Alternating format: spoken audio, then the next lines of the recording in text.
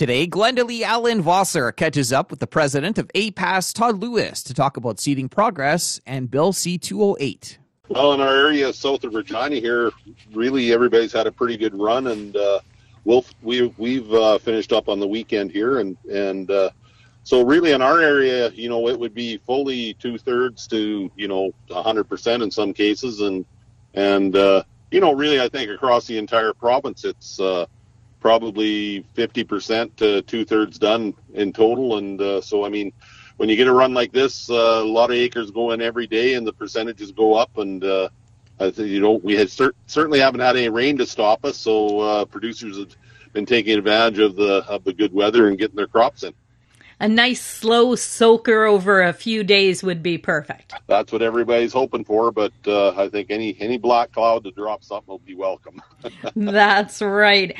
Todd, one of the reasons I wanted to talk to you today is the fact that we saw Bill 208, a private member's bill, pass third reading in Parliament last week. Talk to us a little bit about this bill, maybe set the stage for people so they understand what the bill's about and why it's so important. Well, it's to do with farm succession planning, and when an active producer wants to exit the industry, there's been a wrinkle in the Tax Act that really treats family members differently than at arm's length people. So in a situation where a father wanted to sell his operation to a son or daughter, there is different tax implications and more difficult tax implications for the family member than there would be if they sold it to a stranger. So it's not something that comes up, it's once in a lifetime, certainly for an individual, and it's not it doesn't happen to every farmer. I mean, quite often it's passed along other ways. So it's just one of those situations where we've been working on this for a long time, really, back at the Canadian Federation of Agriculture. I mean, this has been a lobby that's been really going on for, 10 years or more. And so, it's been something that we've been close to before getting it changed, but due to elections or getting it dropped or as things happen, in the parliamentary system. But, with this minority parliament, Mr. McGuire in Manitoba has been able to get this through, and congratulations to him and to all members of parliament that got this looked after finally and changes regulation. It really levels the playing field, between families and non-family members as far as being able to purchase a farm and pass that land on to the next generation. Bill C-208 now moves to the Senate. Yes, and we're just hoping that, of course, at the Senate they'll pass it in due order, and we'll get it signed into law. I've been talking with Todd Lewis. Todd is president of APAS, the Agricultural Producers Association of Saskatchewan. For Golden West, I'm Glenda Lee Allen Vossler.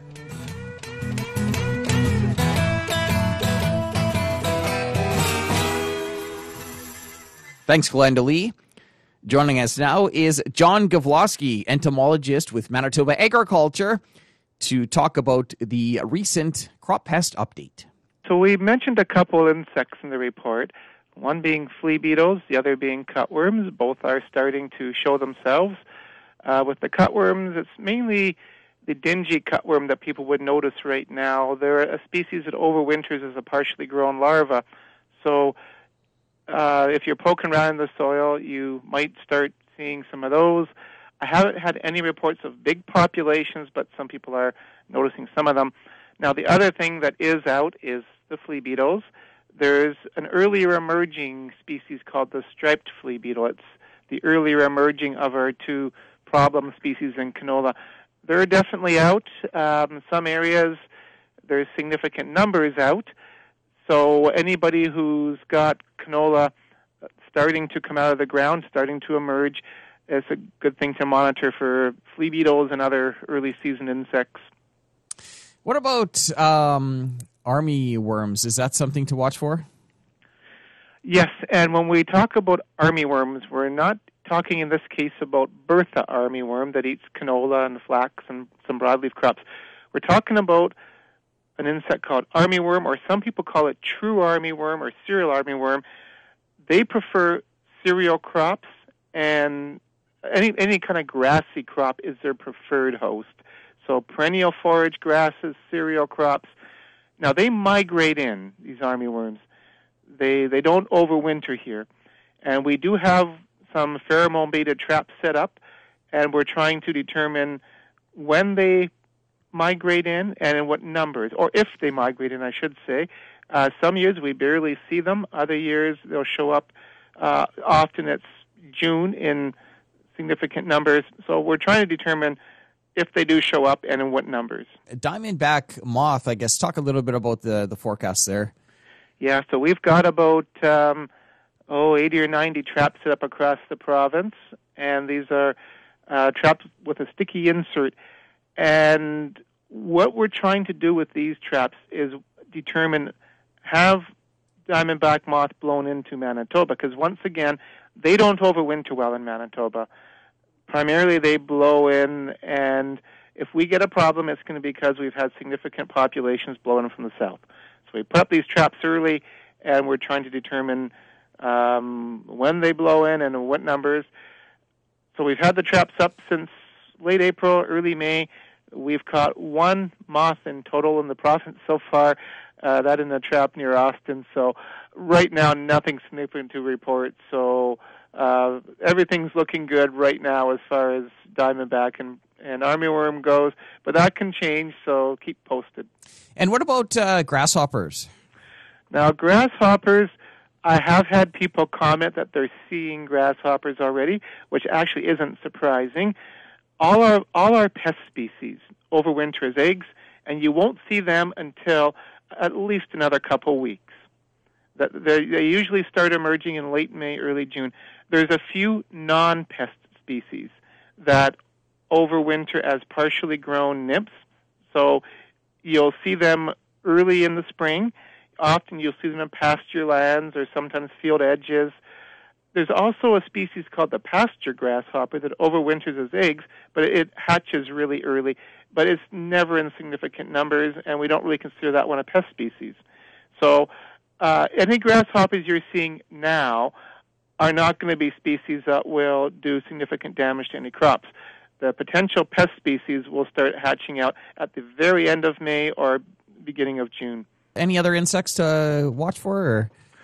Or? No, the only other thing we discussed in the update was date of seeding in canola and how that might affect flea beetle risk. And a key message there is anything you can do to get your crop from the day you seed until the 3 to 4 leaf stage within 3 to 4 weeks is going to reduce your risk of flea beetle feeding.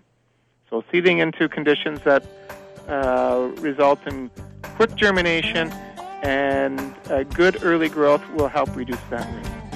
That was John Gawlowski, entomologist with Manitoba Agriculture. That's it for the Prairie Ag Wire for today. If you have any questions or opinions to share, send them to us by email, thefarmdesk@goldenwest.ca. On behalf of Glenda Lee Allen Vossler, I'm Corey Canute. Thanks for listening and have a great afternoon.